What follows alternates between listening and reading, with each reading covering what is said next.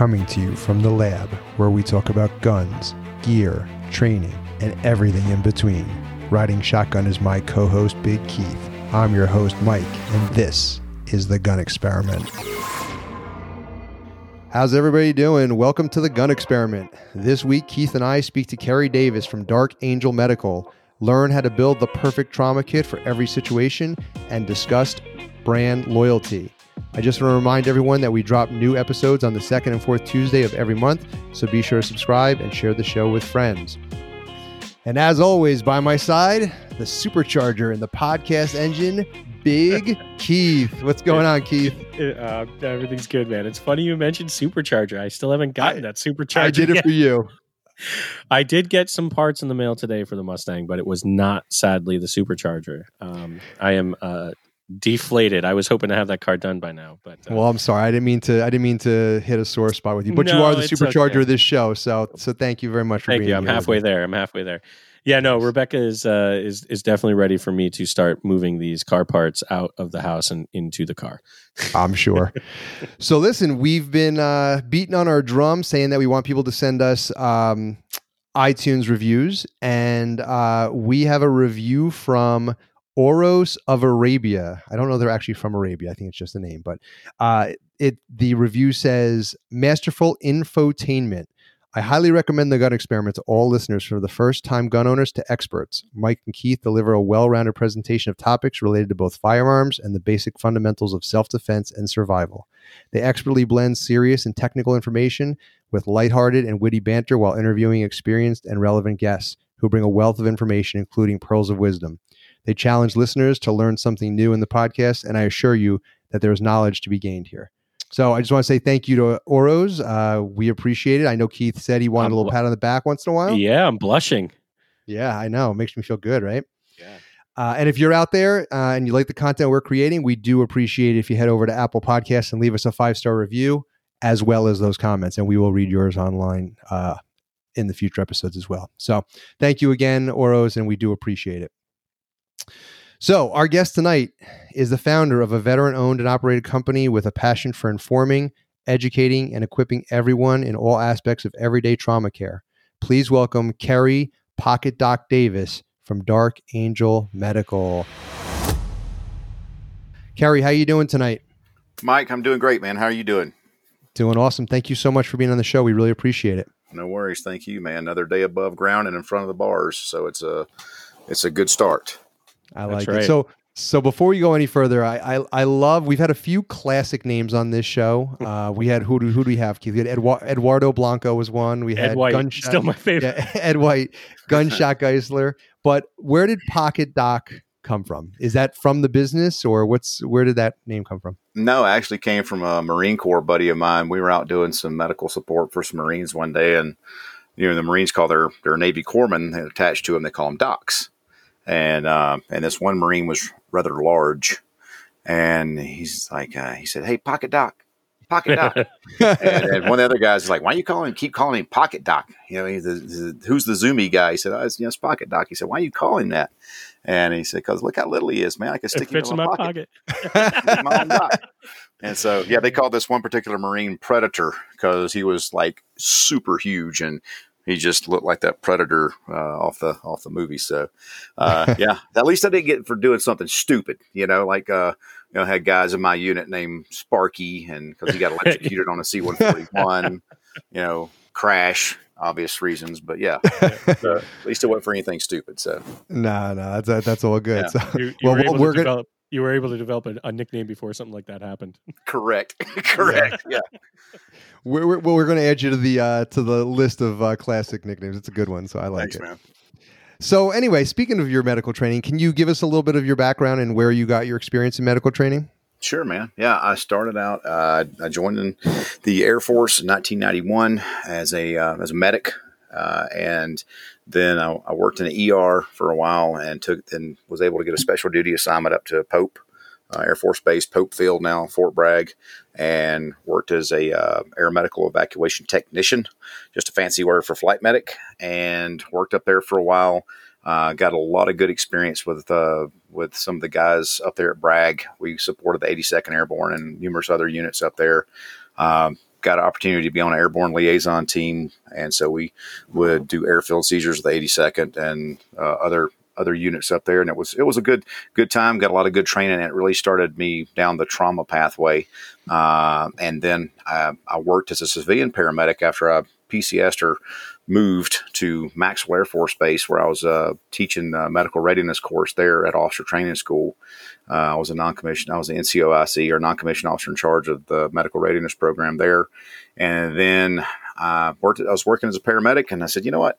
I think I want to take this a little bit further. And I separated from active duty, went in the reserves, and went to nursing school. And I graduated nursing school in 2003, and I started doing critical care and emergency medicine after that. And up until just a few years ago, I was doing it full time until this took off, and I left the bedside. So that's been my medical background and what I've done, and was able to just get a lot of good training, a lot of good classes, and work with people who are passionate about it, and as I am, and also people who were interested in passing on that knowledge to me and making me a better medic, which ultimately turned me into a better nurse at the bedside, and also I think gives me a good chance of being a better educator for my students. Excellent. Well, let me start by saying thank you very much for your service. We do appreciate it. Oh man, thank you. So, yes, Kerry, when you were a flight medic, what type of aircraft did you work with? Was it fixed wings or those gypsy powered rotorcraft? Crazy. No, our main airframe was a C-130 Hercules, little Herky bird, near and dear to my heart. I flew in it, jumped out of it. So that was our main airframe. I'm much more comfortable in fixed wing than a helicopter. Yeah. I mean helicopters. Dude, helicopters are trying to beat physics from the very moment they take off. Exactly. They're literally trying to kill you from the moment. Not supposed to work. Yeah, exactly. But Keith has a little bit of experience flying. Yeah, they are terrifying. We did opportune aircraft, but our main airframe was 130s and then 141s back in the day before we switched over to C-17s. Then we did opportune aircraft. I've evacuated patients on the C-41 little Learjet. I've evacuated patients on KC-135 tankers. Helicopters, Black Hawks. And so that's been, that was kind of our thing, our claim to fame is like, we were pretty much able, you give us aircraft and a patient and we'll take care of them en route. So that's your job, man. That's what you got to do. Right. Yeah, exactly. Yeah. Mike, what were you, we were talking about, getting some, proper medical training and with firearms enthusiasts. What were you? Yeah. So Kerry, I mean, I've said this on the show before, and I certainly didn't make it up, but I use it all the time. And that's, we shoot firearms and we deal in making holes, but you should also know how to plug holes, And I feel like most firearms enthusiasts, they sort of neglect proper medical training. And when I say that, I don't even mean like for me, I know that I should have more, but I just don't for various reasons, time, money. It's not because of a lack of interest. Right. But I know people who it's not even on their radar. They don't even, even if you told them they should get it. Wasn't on mine until we started talking about it. Yeah. So why do you think that is? Why is it so neglected in the industry and in firearms world? Man, that's a loaded question, brother. Sorry. Well, opinion, you're just your opinion. Yeah. Let me get up on my soapbox. Please. I like it.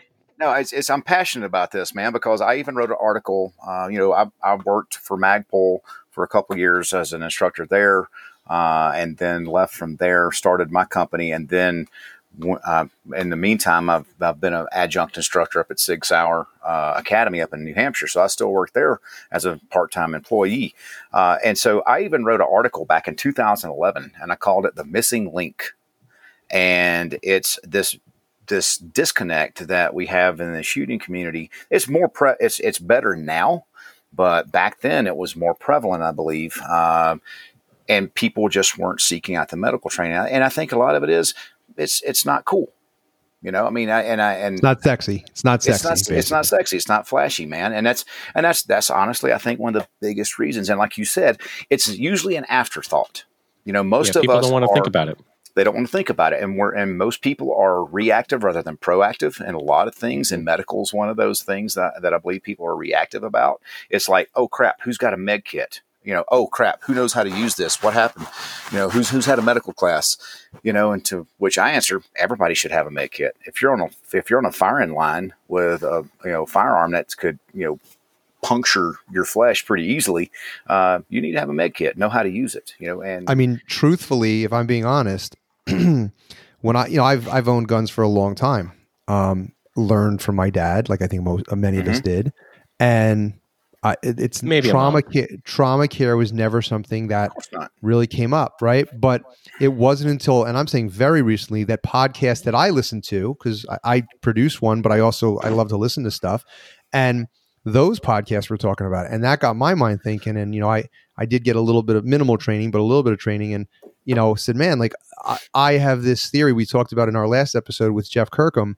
I don't know if you know Jeff, but he's a Green Beret, and I said, like, I'm always talking about like building the better human weapon, like knowing all these skills and being able to handle lots of situations. So for me, I geek out on it, and it's like I want to know the medical skill because it's one more tool in my toolbox that makes me a well-rounded person.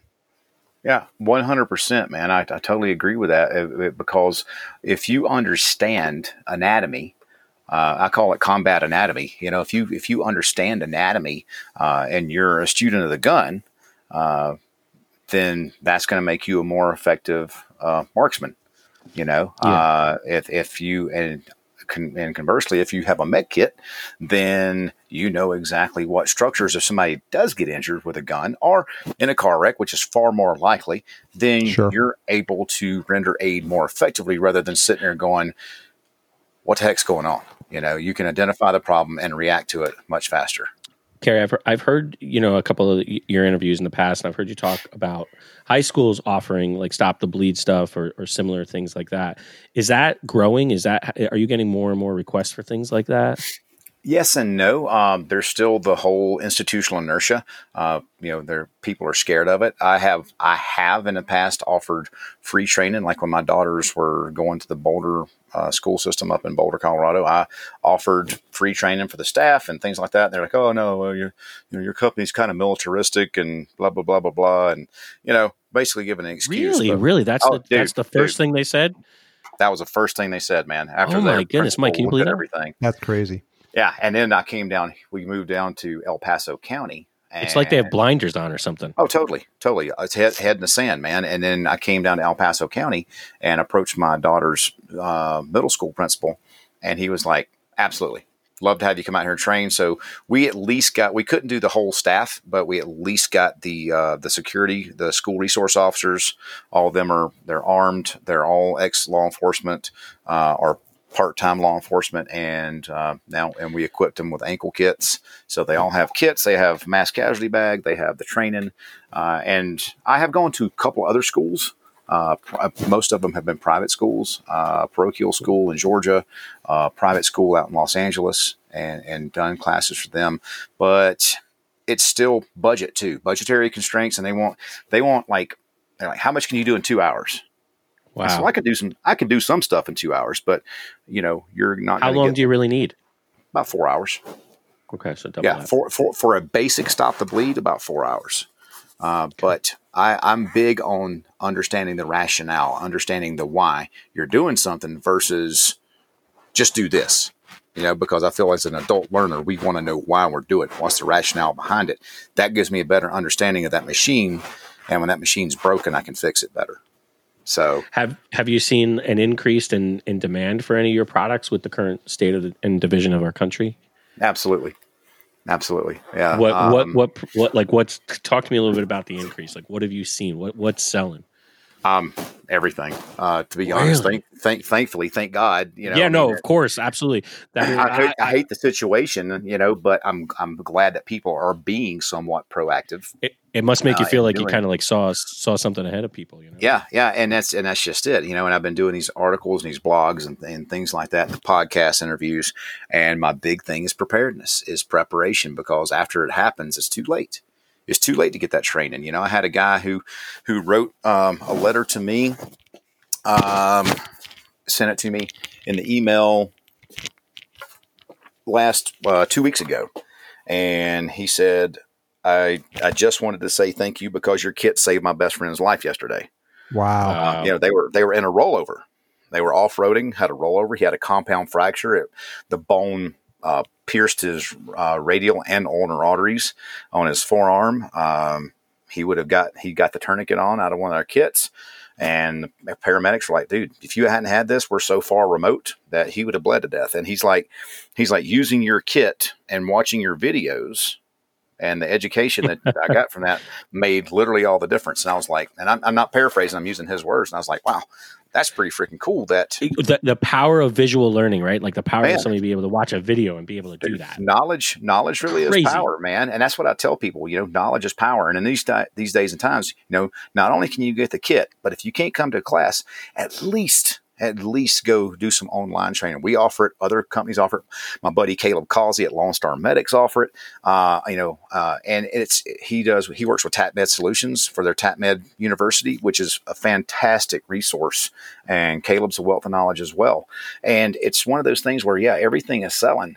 But what I find amazing, Kerry, is that Keith kind of hit it on the nail on the head. But with everything that's going on right now, and we see the crazy ammunition shortage and the crazy amount of guns that are going off the shelves, right? And now we're talking to you, and we're talking about medical gear. And I've heard of plate carriers and plates being sold, and it's like there's an awakening in this country that you're on your not on your own, but you're kind of on your own. Like, you're responsible for yourself. You're responsible, exactly. And that's what's great about this country. Exactly. And it's that self-reliance that we need to have instead of being reliant on someone else to come pull our fat out of the fire. But we've lost happens. that. Thank you, Mike. Thank you. That's the problem. I agree. Because we're used to someone else taking care of the problems for us. And correct. And when someone's not there, who's going to take care of that problem? You can't just sit there and wait for somebody to take care of it while somebody's bleeding to death. And that's what I tell people. You're your own 911. Nobody is coming to save you. You're responsible for your well-being, the well-being of your loved ones and your friends, family, whoever it may be. And my big thing too is, on top of that, to go along with that, if you're getting the equipment, whether it be guns, whether it be plate carriers, whether it be night vision, whether it be med kits, learn how to use it, because otherwise you're as useless as saddlebags on a pig. Yeah, I agree. And, speaking of equipment, I came across something on your website that I think is a pretty cool commitment that you make. And I wanted you to talk to the listeners a little bit about it and talk about your Kit for Life guarantee. Yeah. I'm very proud of that, man. Kit for Life is essentially, you get a kit from us. It's a buy once, cry once situation. Our kits certainly aren't the cheapest out there, but they're also certainly not the most expensive. However, we stand behind everything we sell. And if you use one of our kits to save someone's life, you let us know. Send us some documentation. Let us know what happened, all this kind of stuff, the backstory. Let us know what you used. You send the unused components, obviously, back to us, and we will replace them. We'll replace anything you used. We'll inspect the other components, make sure they're still serviceable. We'll repack everything, reseal it, and ship it out to you free of charge. I know you already did that with that guy with that rollover. 100%. Yeah. And not only that, he realized some shortcomings in where he had his kit. And in addition to that, he bought one of our visor mounted kits, one of our headrest mounted kits, because he's like, I want to have a kit within arm's reach at all times. And that's what I try to emphasize to people is there's no excuse and there's no reason you shouldn't have a kit within arm's reach, because otherwise it's just an excuse. I love companies that put their money where their mouth is. And I mean, like that guarantee. And we've talked to other people that have lifetime guarantees in their products, and we've talked about them and said, I think most people, when you put that kind of guarantee, most good people who are buying this type of gear are not the kind of people who are going to take advantage. And I think it's amazing that you're willing to put your name on it like that. And thank you for doing that. It's a great policy. Well, I appreciate it, because to me, it's people are putting, it's my way of saying thank you again to people who are putting their faith and their support in my business and their faith in my product to save somebody's life. And that guy when I told him, he said, dude, all I used was a cat. All I used was a tourniquet. And I said, well, I'm still going to send you one.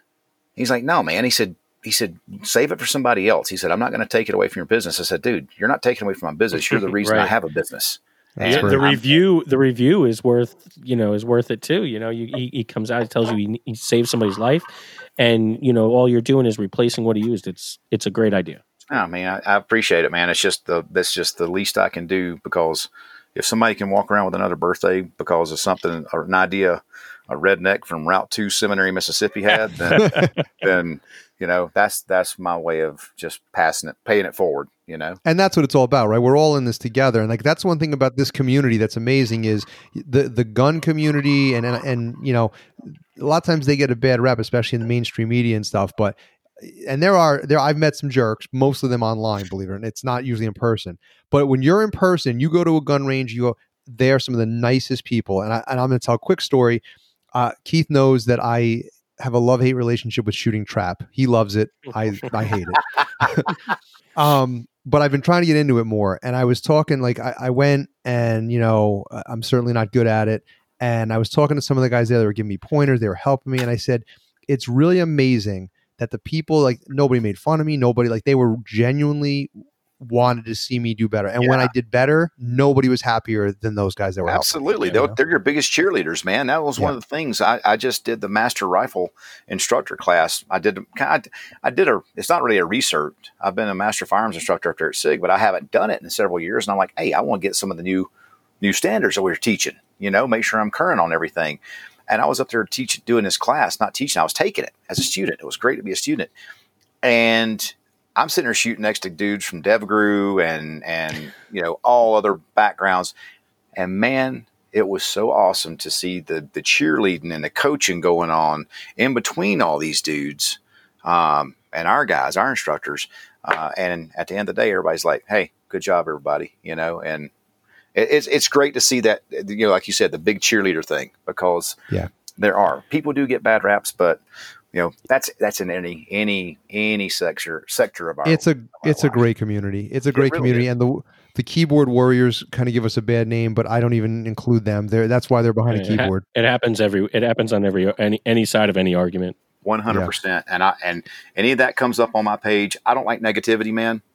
They get banned and blocked.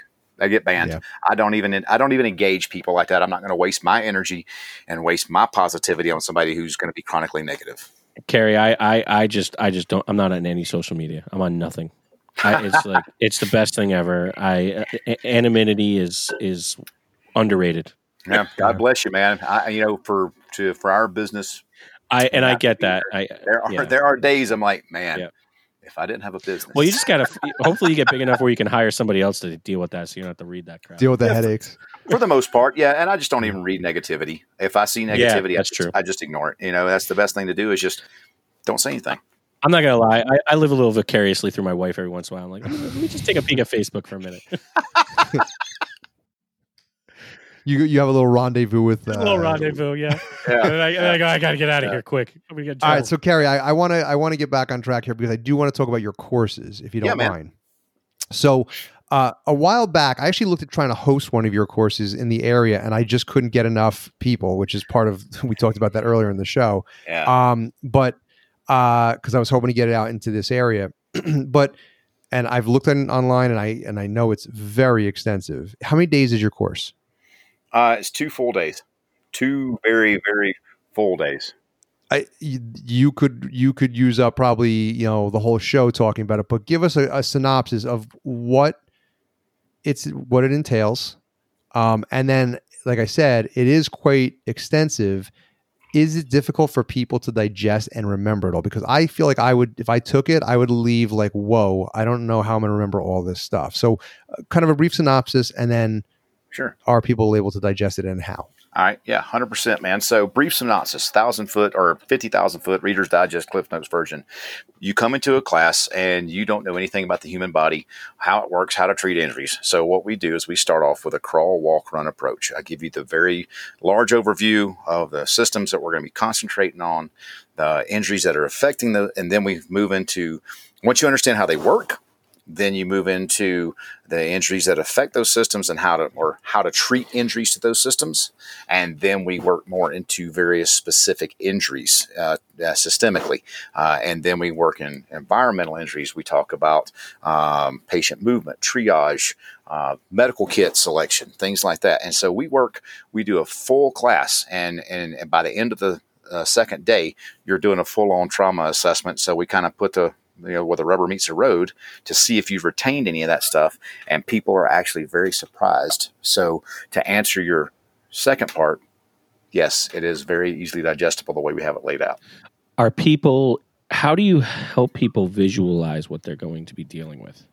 How do we help them visualize? Well, they've there's we're talking trauma. There's like blood everywhere. Yeah. By the end of the second day, they've seen enough videos and slides that they have no problem visualizing those injuries at all. And that's one of the things we try to do is give them a little stress inoculation there with those slides. And I know some people, they go, "Holy crap, that's horrible." I'm like, yeah, it's going to be worse when you see it in real life. So at least you're seeing it now, and you'll learn how to react to it versus vapor locking when you see it in real life. Yeah, you got to look at it like it's like the human body is like a mechanical machine. You do, and you have to, and not to diminish a person, no, or humanity, but you have to look at it as an injury. You can't look at it as a person. You kind of have to dehumanize it for a second and say, this is injury is what I'm treating.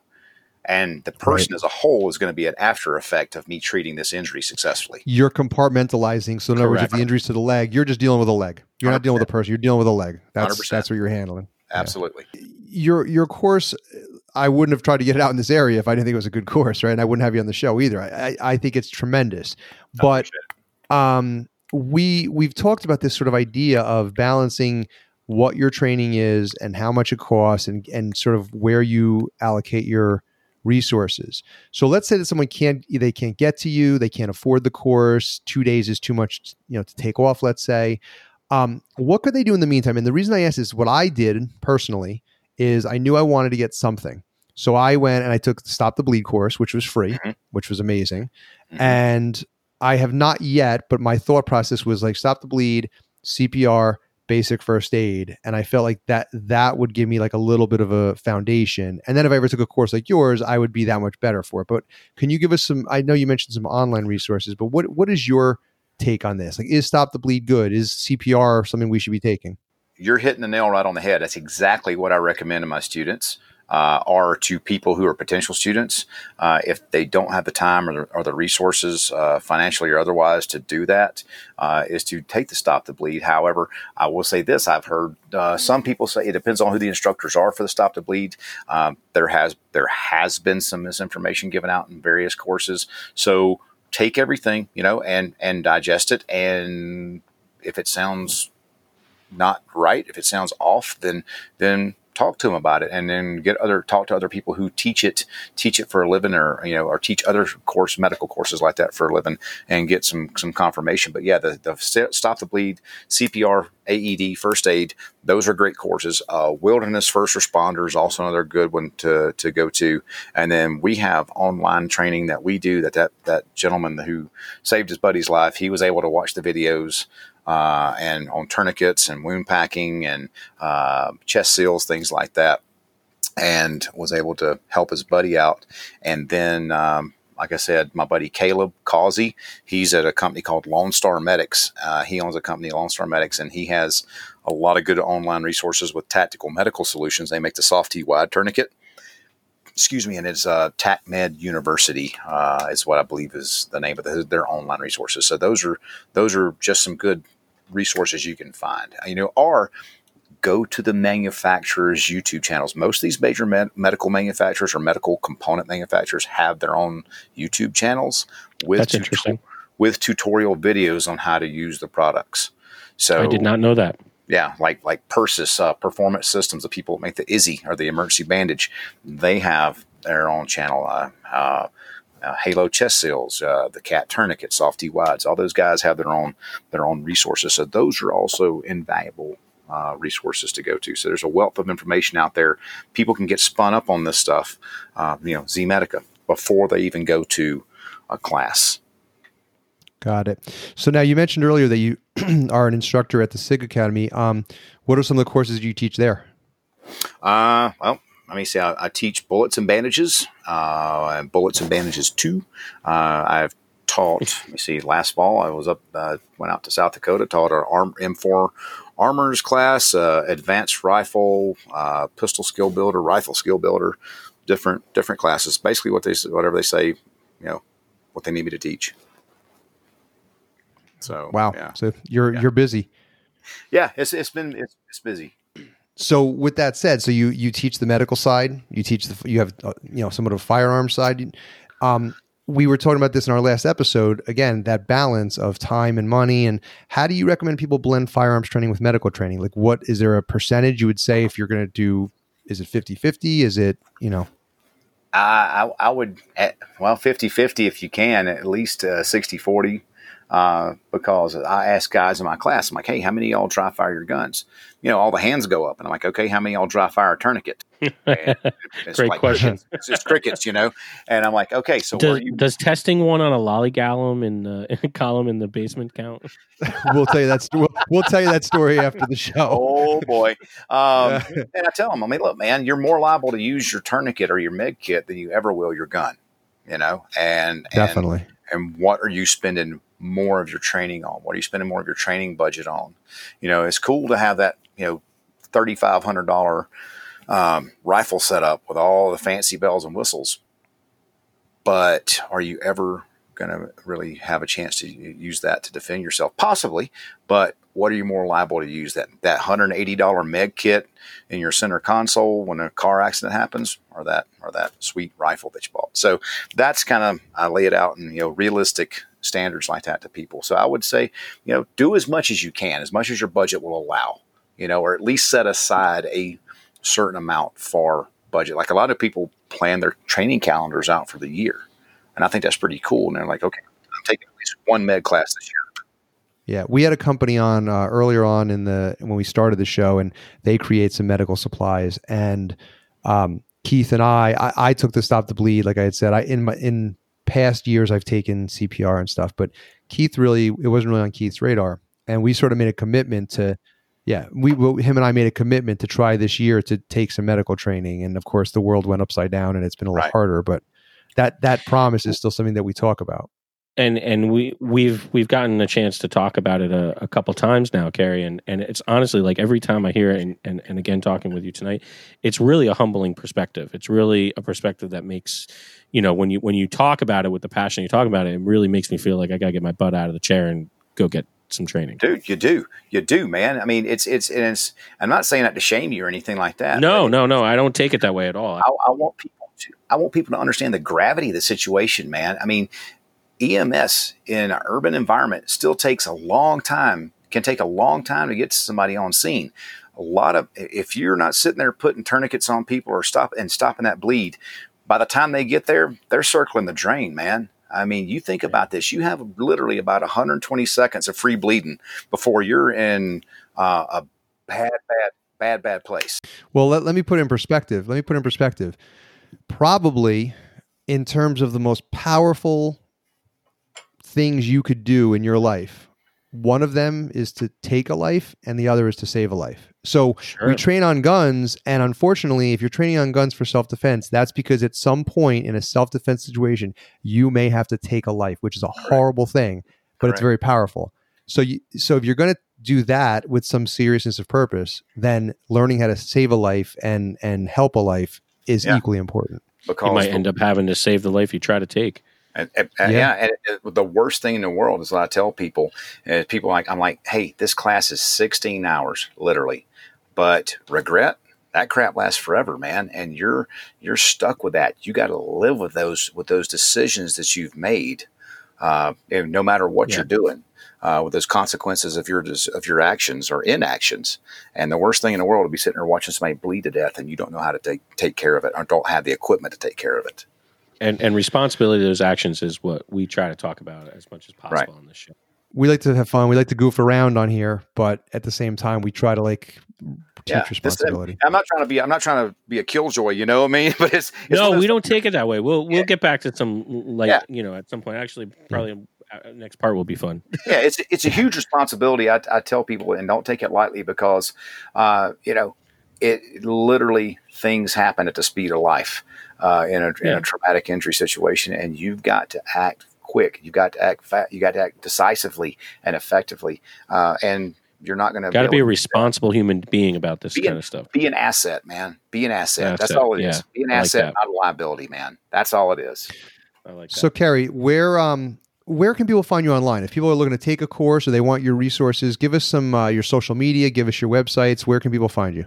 Yeah, man. If they go to www.darkangelmedical.com, that's where our website is. We've got our training calendar under there. We've got our products under there. We sell, the best trauma kits in the market. And we also sell components, things like that, for people who want to kind of roll their own, which is cool. And then you can check us out on Instagram and Facebook and Twitter. We post stories, we post products, new product launches, things like that up there all the time. And so we're trying to expand our reach. A YouTube channel. So I didn't think about that. We have a YouTube channel, so you can check videos out on our YouTube channel. We have I talk a lot about mindset stuff. About you can have the best training, you can have the best kit, no matter what it is. But if you don't have the right mindset, then you're ineffective. So great. Well, if you're out there listening, I will have all that stuff in the show notes. There'll be links to all of those social medias and websites. So if you're looking to find Kerry and his company, just head into the show notes and we'll have that ready for everybody. So Kerry, we have a little tradition on the show. Sure. We like to play a little game called Run and Gun, and we were hoping you would play with us today. And Run and Gun is a fast-paced 10-question where we expect you to give a quick response, and we're going to see how fast you can run through it. Unless I interrupt because your answer is so funny, I have to ask a question. Oh boy. Okay. All right, you down with that? Let's like 4 flat tires, man. Let's do it. All right, here we go. Number 1, what is your favorite gun in your personal collection? My favorite gun in my personal collection is my Colt 1911 made in 1912. Ooh, nice. What gun would you buy if money was no object? If money was no object, Dillon M134D. If you could have a drink with one person, living or dead, who would it be? My dad. Favorite caliber? Favorite caliber, 9mm. Favorite hobby, not gun related? Reading. If you could have one superpower, what would it be? Flight. All hell breaks loose. Is it better to be armed or trained? Trained. I knew that was going to be your answer. Is it better to be loved or feared? Loved. Rifle, pistol, or shotgun? All of the above. No. Rifle. You're in the worst scenario imaginable. Who do you want to have your back other than your spouse? My buddy John. Nice job. Made it. Thanks, man. Tires are back inflated. Hey, good. Let's mix it up. All right, so today on Let's Mix It Up, we are going to talk about building effective medical kits. So we figured we have you on the show, and we figured we would change gears and go to a more practical approach here. So Keith and I are going to kind of give you a couple of scenarios. Okay. And then we'd like to kind of know what you recommend in those kits based on the scenario. Okay. Sounds so good. Let's do it. I'm going to start. So my scenario, and it's an actual scenario that I have, is I've been building a super minimalist. It's a very small plate carrier. Okay. Okay. It really only covers the vitals. I mean, like, it's super, super minimal. It only covers the vitals of Mike size. Yes, I'm not a big guy, so I would be like a pocket doc if I was in medical. Okay, cool. I was going to say, how big are you? How big a boy are you? I'm about 160 pounds. So okay. So yeah, and I'm about 2.5 of Mike. No. Which is why they call you Big Keith. That's right. All right. So anyway, I have this minimalist plate carrier, and I can only fit so much stuff on it. So I bought a very small med pouch, and it's really the size of a tourniquet pouch. So it's 2.5 wide by 5.5 tall. And there's a little bit of give. There's some stretch in it and whatnot. Okay. So in that situation, on a plate carrier, very minimal, what would I want to put in that? Do you have a tourniquet already on your plate carrier? I have a tourniquet strapped to the plate carrier itself. I would go with Hyphen Compact Vented Seals, a pair of them, H&H Mini Compression Bandage, a pair of nitrile gloves, and a roll of vacuum sealed either Quick Clot combat gauze or Kato Gauze XR Pro. Okay, so like you'd get rid of like an Israeli bandage would be out of there. Israeli, because you could use the H&H Mini Compression Bandage and still and reduce your form factor, your footprint by quite a bit, and that would leave you room for the other items to stop the bleeding and start to breathing. Okay, yeah, I mean that was essentially. Don't argue with the man, Mike. Yeah, no, essentially that's what I was thinking in that kit. I was actually on the fence with the gauze. I knew that I would want the combat gauze, but I wasn't sure about the compression gauze. Yeah, and don't get black gloves. Get a lighter color glove because you can't see blood when you're doing a blood sweep really well at nighttime or low light situations with black gloves. Oh, interesting. Yeah. Okay. Very cool. All right, so that is the minimalist build. So if you're out there and you're looking for something super, super compact, that is the recommendation. Keith, you're next. Well, we all know by now that my daily driver is a sweet 1995 Cadillac Fleetwood. So I have enough room in my trunk to fit an ambulance. So what should I put in there? You could throw in one of our hard cases, or one of our St. Mike bags. That's a multi-casualty type bag. And we're also coming out with another multi-casualty bag here before long. It's more of an active shooter type bag, but so what's in those, Kerry? What's in those bigger bags? Okay, so let's say the hard case right here. It's I've got one right in front of me. That I have here at the house. It's a floatable red high vis case, watertight, airtight. In the bottom portion of it, we got our first aid components. So we got like burn gel, gauze, ace wrap, bandages, Mylar blankets, other gauze pads, a sling. You could throw a SAM splint in there if you wanted to, some trauma shears, some surgical tape, a couple pairs of gloves. And in the top portion of it, we've got what we call a trauma module, and that's got a tourniquet, Quick Clot, compressed gauze, mini compression bandage gloves, vented chest seals, and another tourniquet. So it sounds so, Kerry, when you're talking unlimited space, or we're talking like a car or something like that, it sounds to me like you want to have everything you mentioned in the minimalist, but you could have multiples, right? So if you have multiple casualties, but on top of that, you could add things that would aid you in more general first aid. So we always joke, but like more like the boo-boo kit. Yeah, 100%, dude. Yeah, like the St. Mike bag has all your first line trauma items on the front. So you got your Izzies, you got your nasal airways, you got your combat gauze, you got your pressure bandages, and on the backs and your tourniquets on the backside, you got your chest seals. But you open up, there's your gauze, your eye wash, your burn gel, your splints, your ace wraps, all that kind of crap's on the insides, though, for your less severe, because I want my first line stuff, my first line injuries treatment up front. The stop the bleeding, start to breathe in type of injuries, and then the less severe injuries I can take care of inside. That makes sense. So now switching gears a little bit, what would the in between be? So now where I'm going with this is someone. Like I'm saying more like maybe someone in law enforcement, right? So now they have a little more room, but they got the 511 pants on with the cargo, with the cargo. Yeah, pockets. Not a giant pack, not the super minimalist, but like a general IFAK. What would you recommend? Well, obviously, I'm going to recommend my direct action response kit. So what's in those though? What's in that stuff? Okay, so in our dark, pop one open here in our standard dark. We've got an Israeli bandage. We've got a full 12-foot roll of combat gauze. We've got a Mylar blanket for hypothermia, shock treatment. We've got 12 feet of compressed gauze. We've got a nasal airway, a pair of gloves, 2 chest seals, the Halo chest seals, and a polycarbonate eye shield, and a tourniquet, and a pair of trauma shears.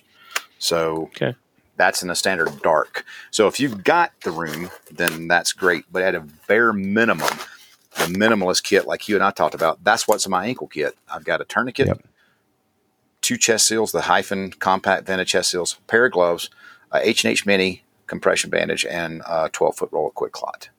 Okay, so what I'm just kind of summarizing because we're throwing a lot out there, but it really sounds like when you're dealing with just trauma, you cut out a lot of stuff. When Absolutely. you're dealing with a large apparatus like a backpack or some kind of a med kit, that's where you can add the sort of smaller medical emergency stuff. Yeah, absolutely.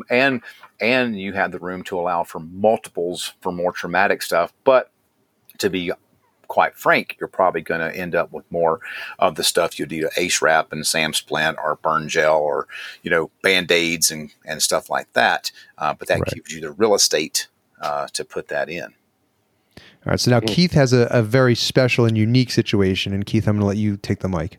Well, thank you. I mean, we've talked about it a couple of times on the show, Carrie, and you probably, I'm not sure if you listen to the show or not, but Mike and I belong to the same gun club.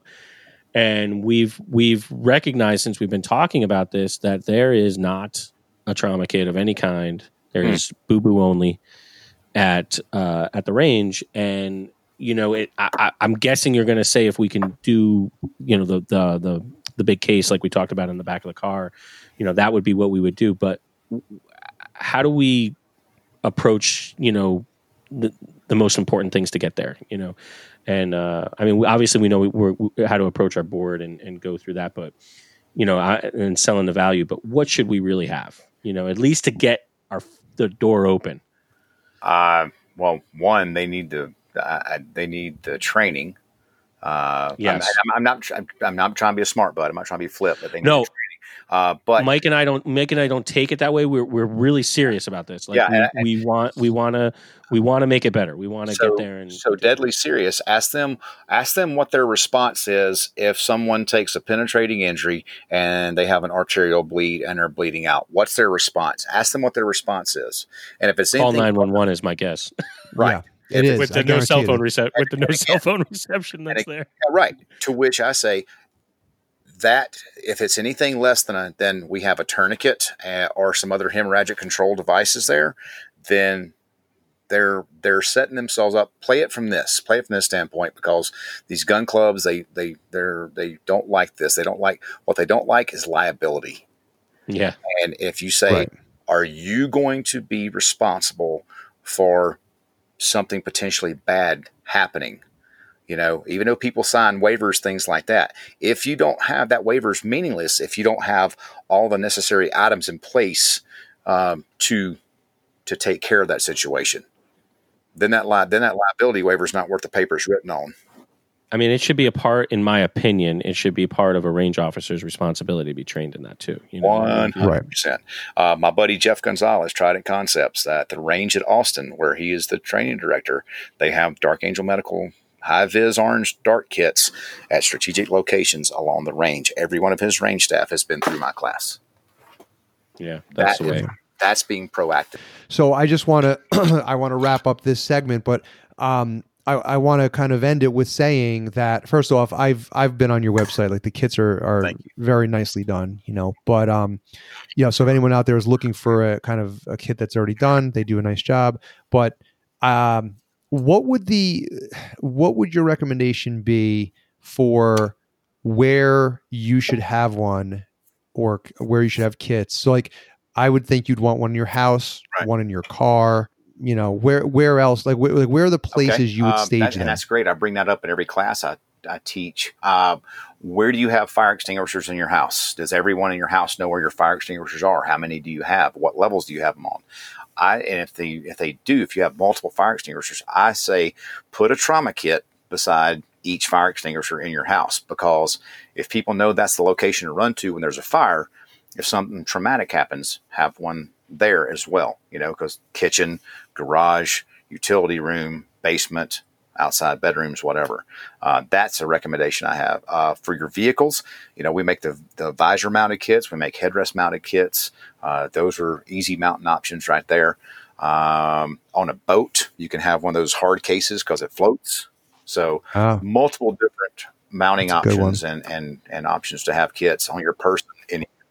And probably a Go kit is a good idea too. Like, I was actually thinking, Keith and I recently went in on we bought a chainsaw and we were out using the chainsaw. And I'm thinking, man, if I slice myself right now, there'd be no way to stop the bleeding, So like a Go kit would be a good idea. I've almost sliced my finger off. Remember when I was trimming the hedges? I had took a chunk off. Yeah, very true. I had a cousin that the chainsaw kicked back. He was a mile away from his truck.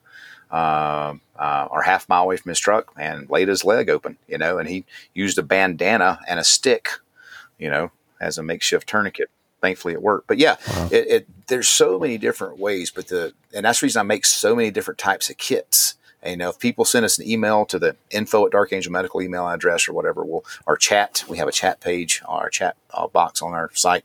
If they have questions, hey, I'm doing this, what kit would you recommend? Because that's the reason I make so many kits, is because it's not a one size fits all solution. It's basically what's best for your mission requirements.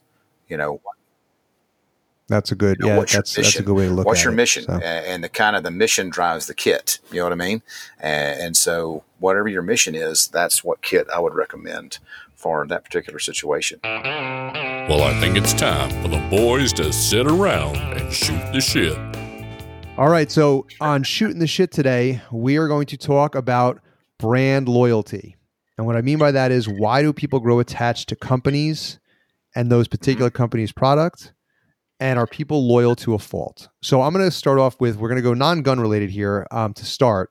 And I'm going to talk about someone I know who is a Coca-Cola fanatic. And what I mean by that is, if he goes to a restaurant and he says, I'll take a Coke, and they say, will Pepsi do? He says, no, either. He will not drink a Pepsi.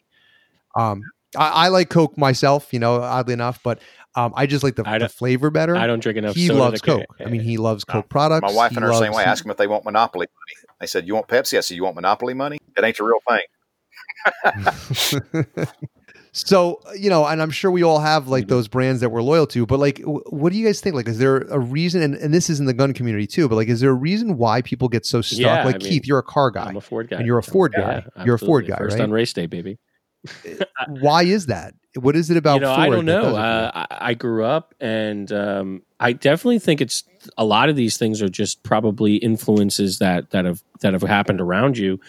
For me, I grew up working with my dad on cars, and it just seemed like, I guess he always had Fords around, and a lot of my family had Fords around, and there were different things along the way as time came on, but the Mustang was just growing up. That was just like, to me, it was a cool looking car, and it just kind of continued to develop. And would you own a car that's not? Like, in other words, if a Chevy came out with a really, I do. My daily driver is a Cadillac.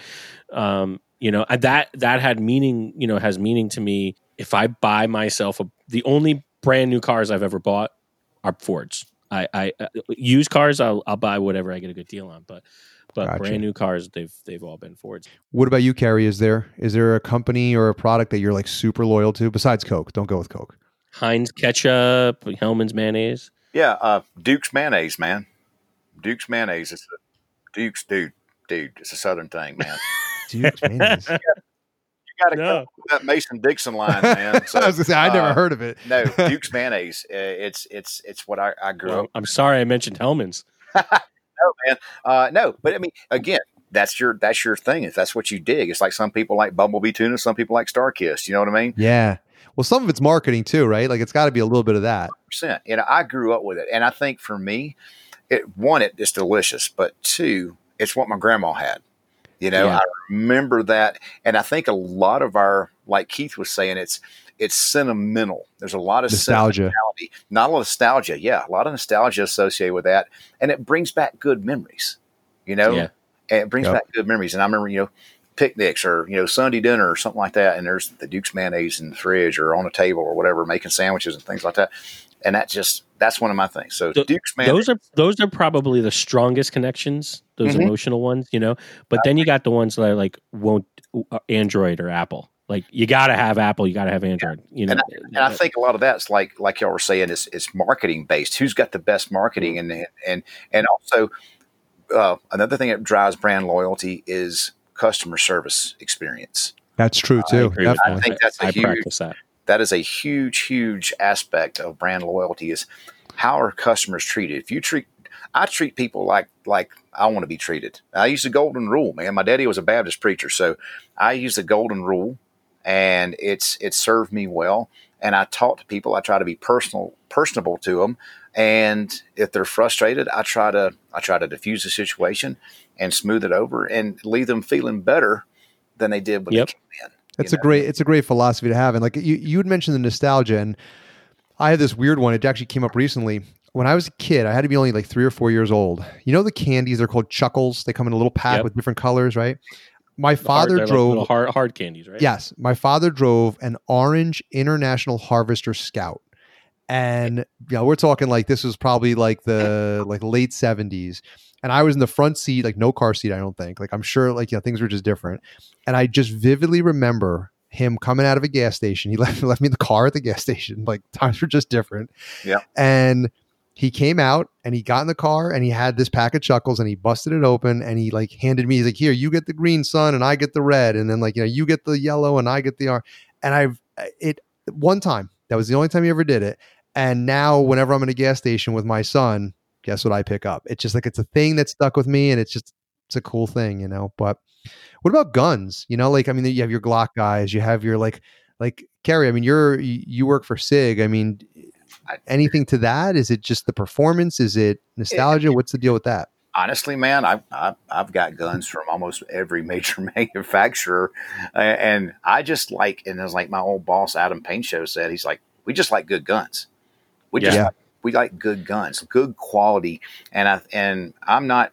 I mean, I love my SIGs. Don't get me wrong. Like my first Wonder 9 was a police trade-in West German SIG 226. So that was my first experience when I was a young guy with them. But, and then I got a Beretta before my son was born, before I joined the military even. And so, that's the way to be. That's the way to be, Kerry, because that's where the to the fault part comes in. Yeah. There's a lot of guys that are like clock, and dude, I've seen, and I will say this, I've seen every major manufacturer gun that's been in my classes. I've seen, in all the years I've been doing this, I've seen them take a crap. It's a machine, dude. It's made by people. We're not infallible. And so I've sold car parts for many years in my life, and I probably am a Ford guy to a fault. Like, you know what I mean? Mm-hmm. I've sold car parts for every make and model out there. They all break down. I don't care what anybody says. Right. And I think that's where the fault part comes in, and the way that you're talking about being is just, we like good guns, or we like good cars, or we like good products. Yeah. That's really what the reality is. I rag on Glock a lot. And for me, Glock, I always use this example, but like when I was growing up, the Honda Civics were like the tuner cars, and I was kind of like screw the Honda Civic. Like there's got to be other good cars. Like I don't want to hear about the Honda Civic. Everyone has one, and to me, Glocks are like the Honda Civic of guns. Like they're the only reliable guns. If you talk to a Glock guy, they're the only ones. But for me, and I joke, I really think Glocks are a phenomenal firearm, and I would recommend them to any new gun owner, right? But 100%. What I don't like about Glock is they just don't move the needle for me. What I mean by that is like they look like a brick, and they have no. I don't look at them and go like, that's a beautiful gun. And I'm buying something, spending my money. I want to really like it. I want to like the way it looks. I want to like the way it shoots, the way it You're handles. Sensitive about how your gun looks. I am. If you want to, and that's what I tell people, if you want a good utilitarian gun, I mean, aesthetically, it's not a pretty gun. Let's be honest, but utilitarian wise, it's got a great track record. It does. It is a super reliable, super accurate, super durable firearm. But I mean, there's loyalty, then there's blind loyalty. I mean, you can't overlook some of the faults that these things have, and are some of the problems that manufacturers. The Ford Pinto was a great car, Kerry. Yeah, unless you get hit from behind. Then fireworks. Yeah, but it's like every major manufacturer, at some point in time has had issues with their guns, and they've had problems, and that's little hiccups and things like that. But again, it all goes back to that customer experience too. How have they been treated? Because let's look at, and I'm going to call them out by name. Look at H&K. What's been the big thing in the gun community? Great guns, abysmal customer service. Right.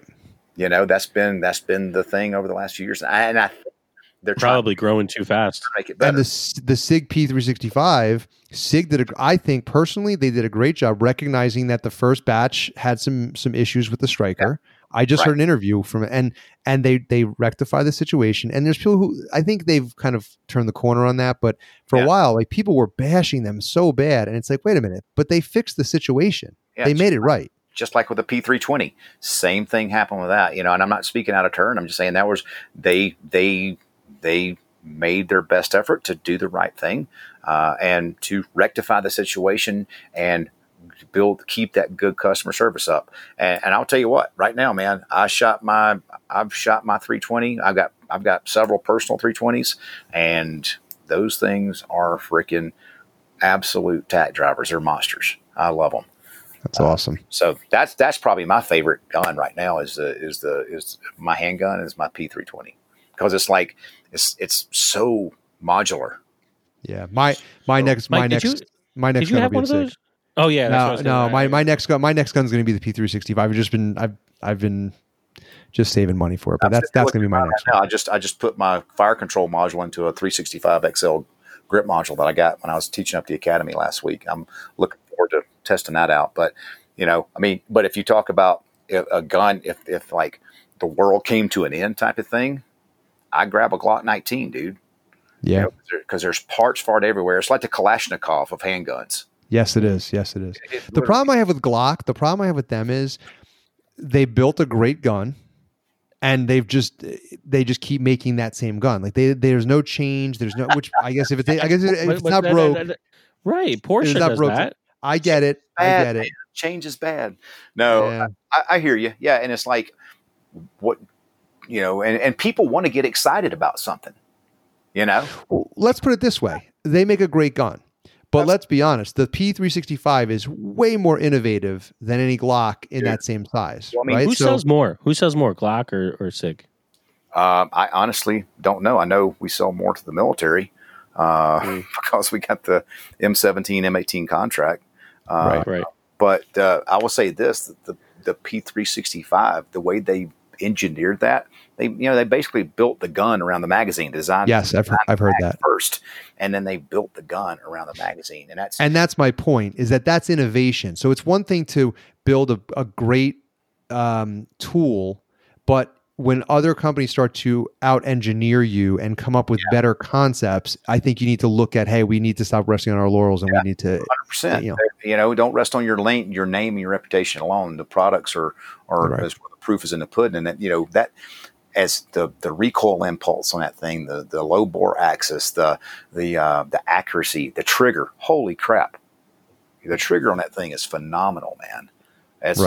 It's one of the best out of the box micro compact triggers I've ever had. I've got a car CM9 that I carried a long time before they came out with that. That's 365. Now it's a great gun, accurate as all hell, but the trigger is like a Smith & Wesson Model 36 snubby.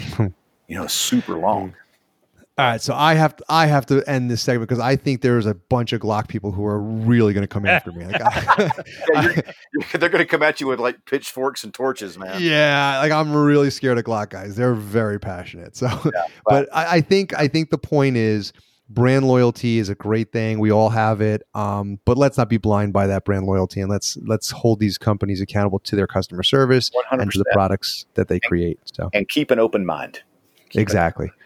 So, Kerry, I want to thank you very much. I knew you were going to be a phenomenal guest. I knew you were going to be able to give us a lot of information on a topic that Keith and I have really been trying to add to this conversation of the gun experiment. Learn about, because like I said, the gun is important, but there's all these tools that go along with it. So if there's listeners out there going, hey, I thought this was a gun show, why are we talking about medical supplies? Because you should be training medical care along with your guns. Absolutely. That's why. So, Kerry, I want to give you one more chance to plug where you guys are at. What's the website? The website is darkangelmedical.com. And right now, you can save 20% on our products by using coupon code SUMMER20. And if you want a kit for your vehicle, our visors are $20 off normal price, plus an additional 20% off. So that's a screaming hot deal. Hot diggity dog. Got to get on there. On our visor mounted kits. Use coupon code SUMMER20. And you can't, like my daddy used to say in church, if that don't light your fire, your wood's wet. All right. Well, guys, go check them out. They're a great company. And 2 pearls from Jim Carrey tonight. That and the are you down with the 4 flat tires? I'm down like 4 flat tires. I like them both. I'm going to use them. So funny. So go check them out. You guys are a great company, and I appreciate what you guys are doing, and it's awesome. And to everyone listening, we want to thank you again for taking time out of your day to listen to our show. You can find links in the show notes to all of our social media, so be sure to follow us on Instagram, Facebook, and Twitter so we can keep the conversation going.